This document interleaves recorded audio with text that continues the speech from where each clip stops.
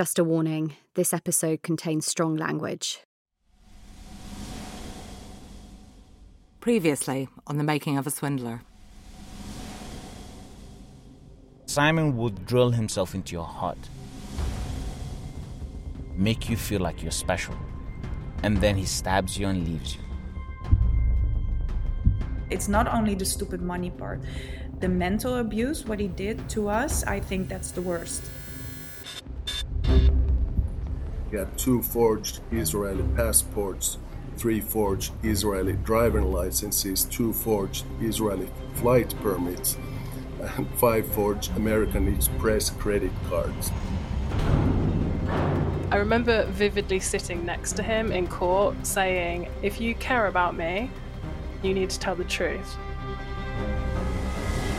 With you or without you, you choosing. You want war? You will get fucking war. You will get fucking war.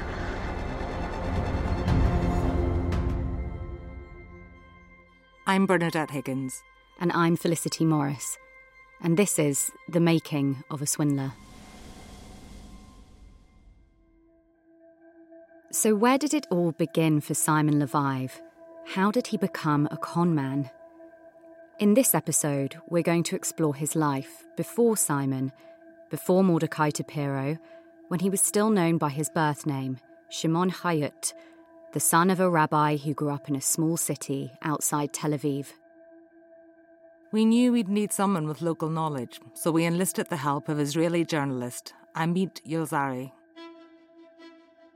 In late 2019, I was approached by the German magazine Der Spiegel, and their reporter asked me if I can follow the story of the Tinder crook, Simon Leviev.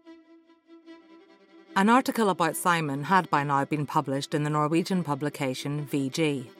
Simon had been arrested in Greece for using a false passport, and there were rumours he would be extradited to Israel. So from that moment, since he landed in Israel, I started to follow and cover this story together with a few European, Germans and Norwegians media outlets. We started to dig into his personal life, where he came from, what's his family situation like, what kind of education. They took a trip to Bnei Brak, known for its strictly Orthodox Jewish community, and visited the neighbourhood where Simon was born and grew up. This neighbourhood, Ramat El Hanan, is really one of the most poor neighbourhoods all across Israel. There are many synagogues, and it's a very simple life, surrounded of Torah and biblical studies, and religion is pretty much everywhere in the environment. And this is where Shimon was born, grew up, studied in a yeshiva, which is like a religious school.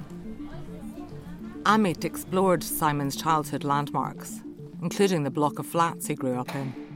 There's this small apartment in this very modest building, very old one, and his parents still live there. Simon's father was a deeply respected pillar of the community. For 15 years, he was the chief rabbi of Israel's national airline, El Al, an extremely prestigious position. We have photos of Simon's father, Yochanan Hayut, with the chief rabbis of Israel. So we can imagine that it was important for his father that Simon would be like this kind of a prodigy in Torah, to be studying from early dawn to the very late night without almost not sleeping at all.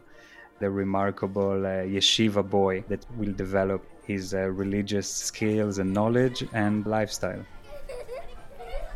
But Simon had other ideas. As a teenager, I think that Simon started trying to see what kind of alternative future he can create himself. And he developed this nice taste for fashion and for appearance. And I think that he loved going out in Tel Aviv in trashy nightclubs and beach resorts, things that weren't really available for him at an early age. And of course, Simon wasn't alone among his generation in wanting to keep up with the modern world. The ultra-Orthodox, they started to be more open to the world. They started to fall in love, as everybody, with technology, and they go on social media, and it brings a lot of dilemmas into their lifestyle. And for Simon, that meant choosing to leave his old life behind. In the age of 16 or 17, he decided to leave the yeshiva, to leave the ultra-Orthodox lifestyle. We tried to speak to some people who grew up with him in the area, and one of them told us that even when he was a teenager, he really loved putting on the suit and the tie. It was really important for him to look good. It's really interesting hearing Ahmed describe where and how Simon grew up and kind of imagining the lifestyle of Haredi Jews, growing up in this strictly Orthodox neighbourhood where traditionally there's I think maybe not so much now, but maybe when Simon was growing up, a rejection of, modern lifestyle, perhaps no TV, not having necessarily access to the internet. And then here we have Simon, who now very much is just totally opposite to that, has embraced sort of all the bells and whistles of modern life. It's really interesting as well when you think about it in context of what the psychologist Kerry said when she was talking about, the making of a con man and why they want to be seen as super successful and flashy and wealthy. And like you say, he grew up in this super modest community where people tend to dress the same. And here he bursts onto the scene as Simon Leviev, as like the ultimate peacock, the most ostentatious guy you could ever dream or dread meeting. That often happens though, doesn't it, with people who have grown up with a sort of a modest lifestyle. They'll then go on to live their adult life very differently to their childhood. But clearly this wasn't the lifestyle that Simon ended up choosing. So whatever his beliefs, ambitions or intentions, what we do know is that when he was 20, he moved to Cyprus for 6 months or so. And that's when he first met Courtney and worked for the Dead Sea Company. They were friends and workmates for about 6 months when he returned to Israel. And when he eventually came back to Cyprus, that's when he involved her in his credit card fraud against the hire car company. So what happened back in Israel? Well, it turns out that that was a really significant stage in Simon's criminal development. When Simon returned to Israel from Cyprus, he picked up odd jobs, initially babysitting for family members, and then for wealthy clients, who he also did the occasional handyman work for. But things didn't work out quite as they should. I spoke to Hani Giladi, a police investigator with the Tel Aviv anti-fraud unit. She's been on Simon's tail for years. The first time I've met him was 2011. When I investigated him, he used to work as a babysitter for a family here in Israel, near Tel Aviv. During the time that he stayed in their house alone, he stole some checks. And he used the checks to buy a car and to pay a debt that he had. The mother of the child he was babysitting went to the police station to report the theft, not knowing that it was Simon who had stolen the checks. Meanwhile, Simon was at her home looking after her child. But not for long. As soon as Simon heard she was at the police station, he quickly disappeared. He left the kid in the house without any supervision. Here in the Tel Aviv anti-fraud unit, we did an investigation. We checked with the people who got the checks, and we have collected the evidence that it was him, and therefore he was investigated about this crime. Later on, the case was moved on to the prosecutor to file charges. But Simon was getting greedy. He stole some checks out of a different house. He used the checks for his own benefit. He also bought a car. And not just any car. Simon bought a Porsche. Suddenly, a young man who worked as a babysitter and a housekeeper was flashing the cash big time. He wanted to get a flying license, and he used one of the checks in order to pay an Israeli company who gives aviation lessons that he took. We are basically going after the path of the money. The police evidence was enough to prosecute Simon, and he was issued with a court summons. They pressed the charges. He didn't show up. And basically, from what we know, he left Israel with forged passport. And it would be 5 years before he was officially traced by authorities back in Israel. 5 years in which he was charged with international credit card fraud in Cyprus and sent to prison for aggravated fraud in Finland.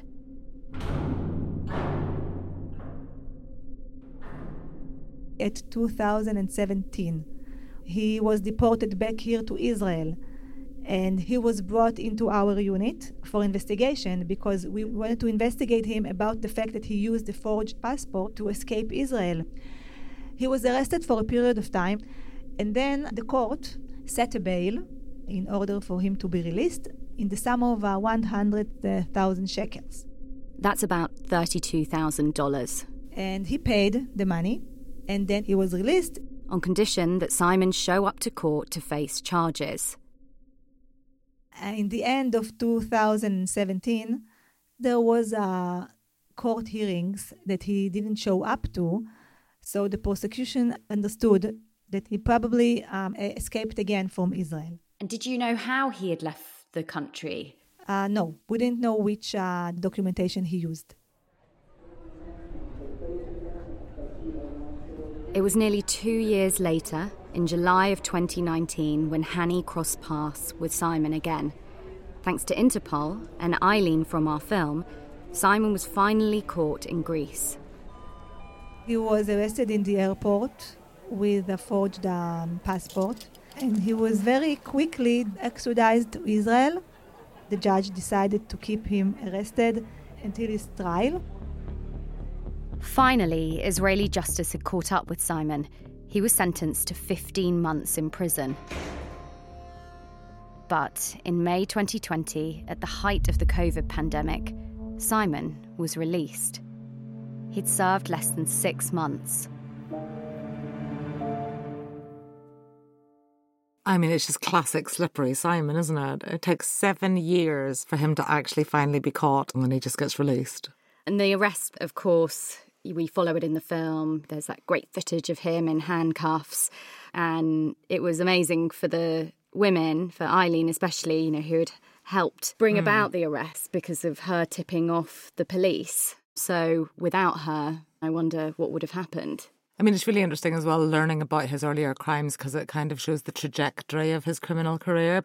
The crimes he was committing back in 2011, 2012, they were so brazen. There was just no sophistication to them at all. I mean, how did he think he was going to get away with driving around a Porsche when everyone knew he was a babysitter? There was no thought. Talk about bringing attention to yourself. He wanted a Porsche. How am I going to get a Porsche? I'm going to take advantage of this family that's trusting me with their child. And just leaving the kid. Yeah. But yeah, it's interesting to see what he's learned along the way, from that kind of straightforward theft where basically you're always going to get caught, to later learning that you can get a lot more if you manipulate people and kind of keep your own hands as clean as possible. Like his hands were all over everything he did back in the early 2010s. But obviously by the time we meet him, he's very much the puppeteer. The master manipulator. He's very, very good at that, as we know. And obviously we know that he's used it on romantic interests, he's used it on friends, but it turns out they're definitely not the only ones.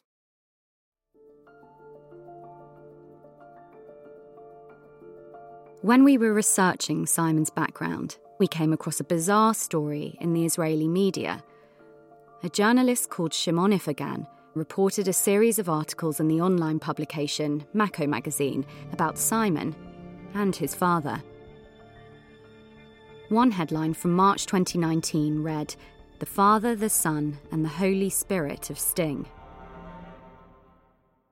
We tracked down the main source of the story.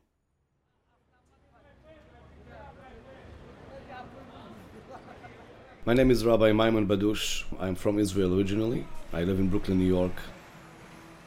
Part of Rabbi Badush's job description is to handle the portfolio of a large charity foundation in New York. Rabbis from all over the world, especially from Israel, come to us with different requests, charity requests, whether it's for institutions or for private causes. And according to Rabbi Badush, in 2012, this included Simon's father. One day, Rabbi Yohanan Hayut, known as the rabbi of El Al, Israel Airlines, shows up at my office telling me a story about his mother's illness and about his brother's large family, and he's in America to raise money to help them out. It's a very routine, a very normal thing to do. When someone comes to his office asking for donations, Rabbi Badush usually checks them out. He finds out who they are, what they're asking for, and whether they have a legitimate need for funding. But he says he didn't feel the need to do that with Rabbi Hayut. Someone like Rabbi Hayut with a high profile, you just assume right away that he's telling the truth. So I accepted him with grace and warmth and gave him a check, a nice check. And so began a friendship between the two rabbis. Rabbi Badush introduced Rabbi Hayut to his community in New York. And whenever Rabbi Badush went to Israel, Rabbi Hayut would greet him off the plane. And give me the VIP treatment. Take me from the gate through some side door, a much faster route to the passport control. Made me feel really, really good. Made me feel important. Rabbi Badush claims that every so often, Rabbi Hayut would ask for more donations to support his ailing mother and large extended family. I looked at him as a friend, as a real good friend. You know, I help him here, he helps me there. One day, in June 2017, Rabbi Hayut apparently came to him again, saying that he was still struggling, but had come up with a plan. He says, listen, Rabbi Badush, I have a very wealthy family in Europe. They have roots in Israel, who are trying to help me out of my situation completely, pay all my debts. However, in order for them to give me the kind of money that they want, they need the money to go through a tax-deductible organization. In return for the charity agreeing to let the funds go through its books, the family would make a generous donation. Everybody wins. It wasn't the first time people asked me to do that. The only thing strange about it was the amount. Up to that point, the most people asked was maybe $10,000, $15,000 the most. But he came asking me for $500,000. That was the first time someone asked me that, but I said, why not? According to Rabbi Badush, the next day Rabbi Hayut arrived at his office. And he brought with him a bunch of checks, just blank checks with a signature on them from a company based in Warsaw, Poland, something called Tapiro Group. Does that name ring a bell? One of the names Simon had used as an alias is Mordecai Tapiro. Now, his father was allegedly presenting blank checks issued by a company with the same name. We filled in different amounts, $50,000, $40,000, adding up to about $500,000. And in return, I gave him checks from my organizations, correlating and corresponding to those checks. So let's just pause here and recap on Rabbi Badush's story. Rabbi Hayut apparently brought in a series of checks from a Polish bank with the name Tapiro Group on them. In exchange, Rabbi Badush gave him the same number of checks with the same corresponding amounts signed by his charity. The idea was that once the Tapiro Group checks cleared, Rabbi Hayut could use the charity's checks to pay his debts. Badush agreed, but he made one condition very clear. I told him, do not cash any of the checks that I gave you until all the checks that you gave me clear first. Because I don't have that kind of money in the account. Sure, Rabbi, no, of course, I would never do that. Okay. He went his way. I went to the bank to deposit his checks. A few days later, Rabbi Badush went to Israel for his nephew's bar mitzvah. Whilst on his trip, he says that he got a call from his bank manager. Apparently, someone was trying to cash a cheque of $50,000 against his charity's account. And she asks me, should I clear the check? And I said, absolutely not. Because those checks that I gave him didn't clear yet.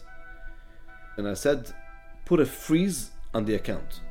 So that way, God forbid, if any other checks that he gave will come in, will not be able to cash. Immediately, Rabbi Badush called Simon's father, clearly frustrated. I said, none of the checks that I gave you will be able to clear until I unfreeze the account. And he said, oh, why'd you do that? You can't do this to me. Trust me. Are you kidding me? The family that I'm giving you the checks from is the Leviev family.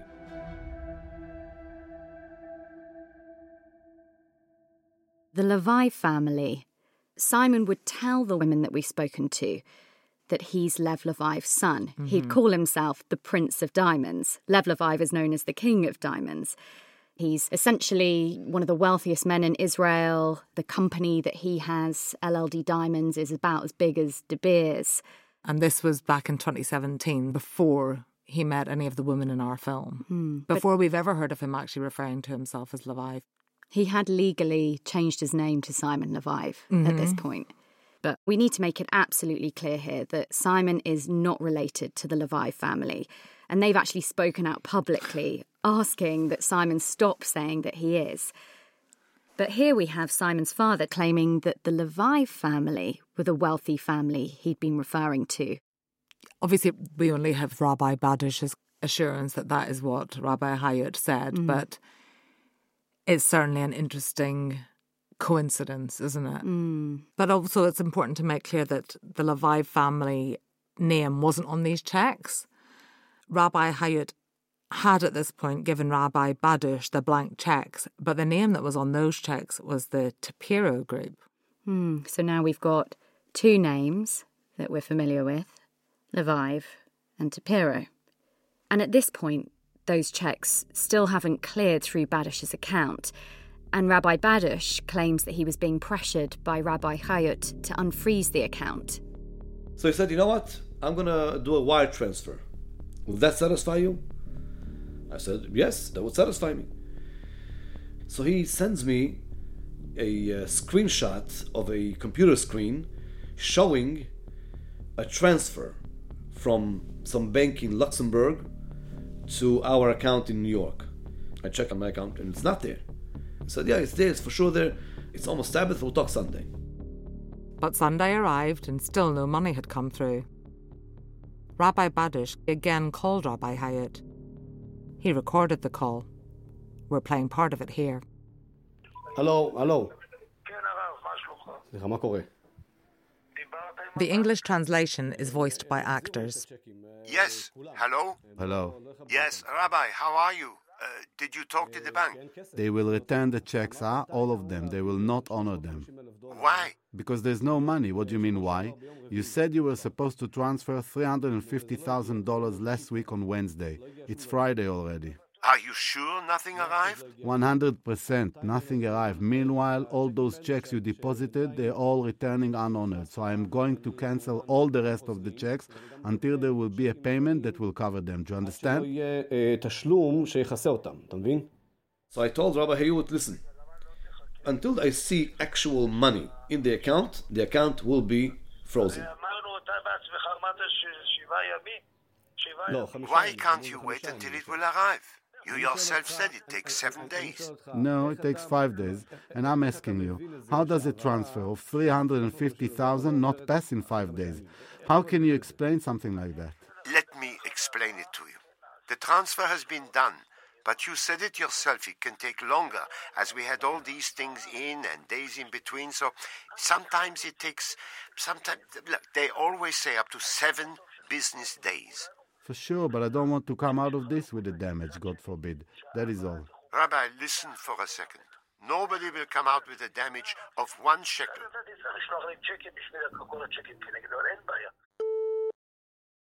A few days later, Rabbi Hayut apparently asked if he could visit Rabbi Badush to clear the air between them. I had an apartment in Jerusalem. He said, I'm coming to you with a representative of that family, Leviev. He's from that family, and he will tell you how long my relationship with them goes back.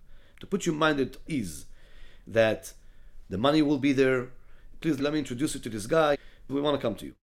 Rabbi Badush apparently said, of course. No problem. Come over. They drove a sports car, either a Maserati or a Lamborghini, some expensive car. They came to the house. And he recorded the meeting again. We're playing part of it here with actors reading the English translations.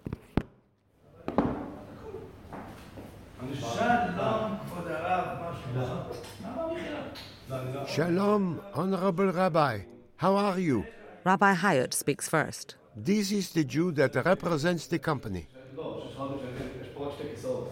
Here's Rabbi Badush. I'm sorry there are only 2 chairs here. No, it's nothing. Sit. And who was Rabbi Hayut's companion? The representative of the respected Leviev family? Yes, you've guessed it. אני סיימון לוייב, המשפחה שלי גם כן מאוד ידועה, אני מניח במדינת ישראל וכל זה. I'm Simon Leviev, considered well known in the state of Israel and such. Shmuel is part of your family? I live abroad, yes. He's a family member. Me and my dad are cousins. Shmuel Leviev? Yes, Shmuel, I know him. And he started showing me videos of him on private jets, and he was so smooth. Simon and his father reassured Rabbi Badush that the bank in Poland was legitimate.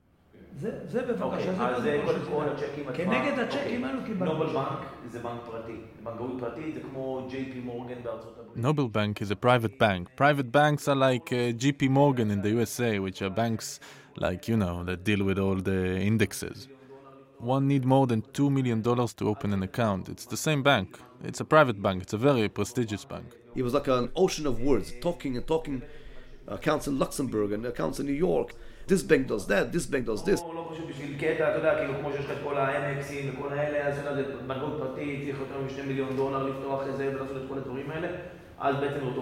These are basically the checks in that account. More than $10 million sit in that account. Proper, everything is fine. We do it in such a way because, as you know, the rabbi can't make bank transfers. Also, in checks, it would be easier to manage. I'm not a banker. It sounded like a guy who knows what he was talking about. אבל צריך למצוא פתרון, כבוד הרב. סליחה. צריך למצוא פתרון איך בעצם יש לך את האפשרות להזיז את $1,000,000, כי כמו שהוא... Here's Simon again. But we need to find a solution, Honorable Rabbi. We must find a solution for it to be possible for you to move the $1 million, because as he says, he has his own problems. Like you said, you have your problems. As you say, you actually are a synagogue and need to send the checks to the USA. At the end of the day, you don't want him to have a problem, God forbid, and you don't want a problem for yourself. And I didn't know, why are they insisting on asking me to unfreeze the account before the money is there? Just put the money there. Here's Rabbi Hayut again. If I transfer money to Rabbi Badush now, at that very moment, the Israeli tax office would find out. Honorable Rabbi, everything is proper. I have the photos of the checks. I have the fractions. The checks themselves are absolutely fine. Our accountant made sure it's fine. There is no doubt. It will be transferred. I have no doubt. I told them both, you know what, as soon as I go back to New York, I will unfreeze the account. I just told it to them because I wanted them to just be off my back.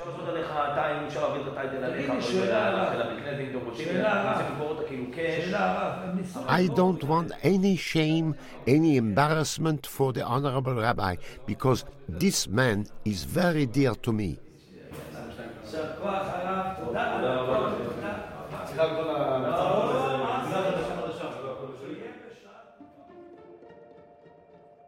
Rabbi Badush apparently knew someone who worked for the Leviev family at LLD Diamonds.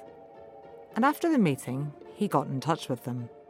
I sent the profile picture of this Simon Leviev to my brother, whose wife works for the Leviev family, and I asked him, can you find out who this guy is?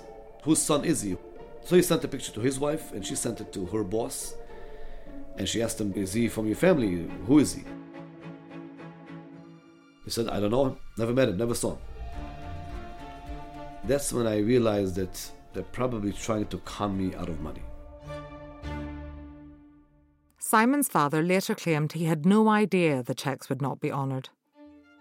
But it's unclear why he was presenting his own son as a member of the Leviev family. I still couldn't believe that Rabbi Hayut is involved. I thought maybe this Simon Leviev is victimizing both of us. In one of my WhatsApp replies to Rabbi Hayut, I told him, this man is trying to con us out of money. Oh, he said, no, don't say that. He's a trustworthy man. He comes from a well-respected family. At this point, Rabbi Badush was still unaware that the two were, in fact, father and son. Anyways, a few days pass, and then I receive all the checks that he gave me with a note attached. Account does not exist. When I saw this, I said, that's it. Then I'm for sure being conned. Someone's trying to take my money. So I kept a freeze on the account, and I sent a photo of those checks to Rabbi Hayut. I told him, listen, let's remain friends. I'll give you back your checks, you give me back my checks, and let this whole debacle be behind us. He said, what are you talking about? The money is coming any day. Tomorrow, the day after, every day another story why the money is not coming. It's coming, it's coming. Please, open the account, the money is coming. There's a lot going on here. There's a lot to unpack. Rabbi Hayut is claiming here that, he thinks the money's coming. But what is odd about this is that he has introduced his son as Simon Leviev to Rabbi Badush. Yeah. I mean, I guess if we're looking at it purely based on facts, we do know that Simon did legally change his name to Simon Leviev. So if it happened as Rabbi Badush says, and Rabbi Hayut introduced him as Simon Leviev, that in and of itself isn't a lie. But he's introducing him as Simon Leviev rather than, this is my son. Yeah. So what's going on? I think if we look back at when this was taking place, it's 2017. So we know that Simon has just been released from prison at this point. And he might be in a sticky situation financially. Perhaps his father's trying to help him out here, trying to do right by his son. And we do know that Simon is a very convincing liar when he decides that that's something he wants to do. So we have no idea what kind of backstory he might have given his dad. And we don't know whether that story was in fact similar to the story that he gave the women, which is that his life is in danger and he needed their help. You can only imagine that if that was what Simon was saying to his father at the time, then his father would do sort of anything to protect him at this point. Well, either way, Rabbi Badush was definitely uncomfortable with whatever was transpiring. He wanted out of the arrangement. He apparently told Rabbi Hayut he wanted him to hand his American checks from the charity to a trusted friend and lawyer in Israel, and they would all video call together as they ripped up all the checks. But according to Rabbi Badush, Rabbi Hayut said he couldn't do that because he'd already given some of them out. A few weeks later, I get a call from Bnei Brak. Are you Rabbi Badush with Congregation Ahavat Shalom? I said, yes. This man owned a cash exchange business in Bnei Brak. He said, your check of 100,000 was returned and we want the money. I said, what are you talking about? He said, yeah, the check from Rabbi Hayut. So I said, oh my God, why'd you give him cash for it? You should have called me first. Why, you just give cash to a guy who gives you a check? He said, well, it's Rabbi Hayut. He trusted him. The man from the money exchange was a Bnei Brak local, someone who had apparently known Rabbi Hayut and Simon, or Shimon, for many years. We don't know whether this man ever received any money back, but we do know he issued legal proceedings against Rabbi Hayut. I felt bad for him, but I wasn't going to pay him the 100,000, obviously. But in the course of that conversation, he reveals to me that Simon Leviev is actually the rabbi's son. This was a huge moment of realization for Rabbi Badush. He was flooded with emotion. Betrayal. That's the word I would use. Defiled. Used.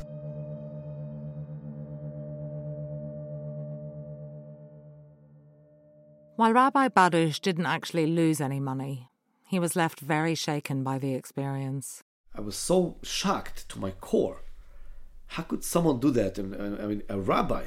Money wasn't actually taken from me. Thank God that bank manager saved me.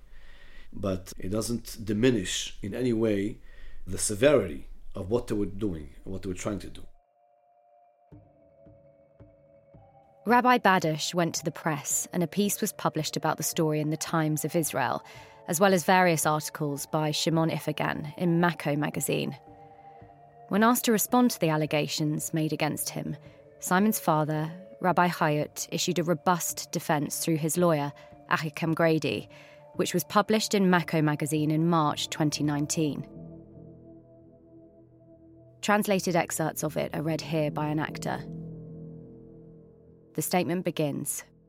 My client denies any and all complaints about fraud and/or money laundering. As the statement continues, Simon is referred to as the son. The son asked my client to help him withdraw checks from his bank in Poland through his acquaintances. According to Rabbi Hayut's story, Simon asked his father to exchange the checks for him, and Rabbi Hayut went to some effort to establish that the account was legitimate. My client went to the bank in Poland and received confirmation from the bank that there are funds in this account. Rabbi Hayut claims it was only later that he discovered the Polish checks were not usable. As soon as my client learned that the son's checks from Poland were being repaid and returned, as mentioned, my client took all the rest of the American checks and returned them manually himself. The statement reiterated that Rabbi Badush never actually lost any money through this exchange. Neither Badush nor the association under his management were harmed by the above events and did not suffer any loss of pocket whatsoever. He also addressed the issue of why he introduced Simon as part of the Leviev family. The son changed his name while living here in the country. It was known to all that this was my client's son. My client never cooperated with the son's false representations because he did not know about them at all. And in retrospect, after knowing about them, there was nothing he could do, as this concerns an adult son who is responsible for his own actions, which my client has no control over. At the end of his statement, Rabbi Hayut distanced himself from his son, the now shamed Simon Leviev. My client and his family are the biggest victims of the son. At his current age, my client and his wife took out a mortgage on their apartment in order to cover the son's debts and pledged to repay for 25 years, in addition to the great shame the son inflicts on all their family members and their other children. My client has no responsibility in any of the sting acts of the son.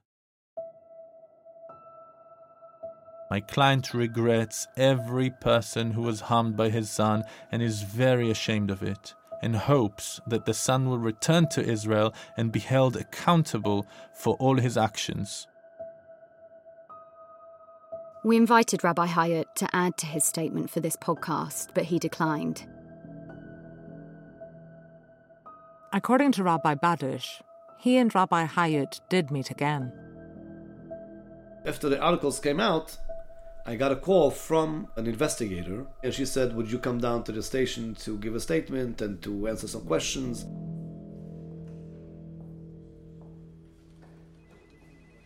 Hani Giladi is the police officer we heard from earlier, who has been investigating Simon since 2011. I gave her the recordings of the conversation that I had. I gave her some of the WhatsApp photos of the checks. Whatever evidence I had, I gave her. And then she told me, okay, so I'm going to talk to Rabbi Hayut, and then I'm going to call you to come in. When Hani called him back, Rabbi Hayut was apparently already at the station. And Rabbi Hayut at the time was saying, no, I would never do this. So she told me, what are you talking about? In the recording, you are introducing your own son as Simon Leviev. So what are you saying? I said, no, you can't really explain it. It's something that's unexplainable. So far, no police charges have been made as a result of Rabbi Badush's claims. I gave her everything I got, and the police will do their job going forward.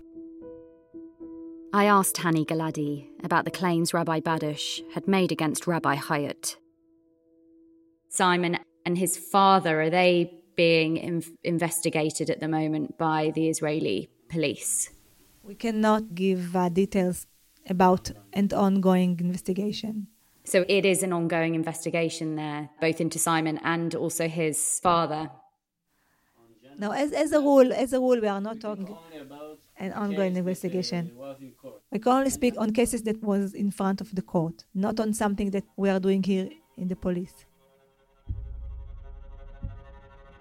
When Simon's father was questioned by the Tel Aviv police, Shimon Hayut wrote another article in Mako magazine, published on the 29th of November 2019, along with a response from Rabbi Hayut's lawyer.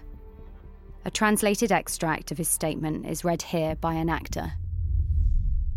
My client, Rabbi Yochanan Hayut, has cooperated and will cooperate in every action with the police and the investigation procedures until his complete innocence is proven. Rabbi Hayut is happy that he has finally been given the opportunity and space to prove his claims and refute the plot against him. So there's two ways of looking at this. Either Rabbi Hayut is yet another of Simon's innocent victims, or the apple really didn't fall very far from the tree. We've spent 2 years researching this story, trying to put pieces of the Simon puzzle together. Today, it's Wednesday, the 26th of January. We're obviously recording this final episode.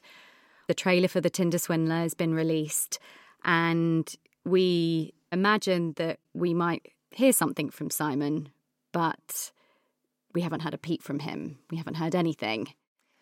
An interesting person, though, who has come forward on his behalf, advocating very strongly for him, is the girlfriend that we talk about at the end of the film, the Israeli model.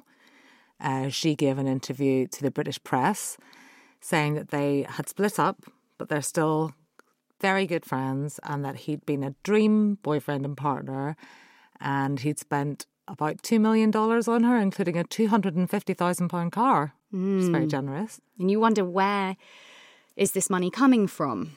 What is Simon doing today? Because at the end of the film, when he wasn't getting any money from any of the women anymore, he was sleeping in hostels and eating leftovers in a shopping mall. And then he's got out of prison, and right up until a few weeks ago, his Instagram was open.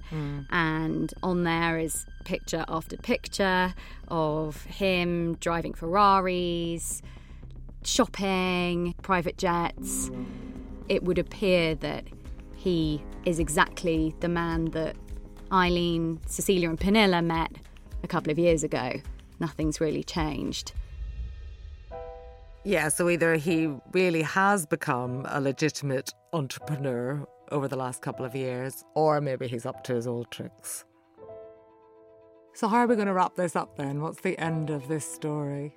Well, if there's one thing that we know about Simon, it's that he's the master of reinvention. So I doubt we've heard the last of him yet.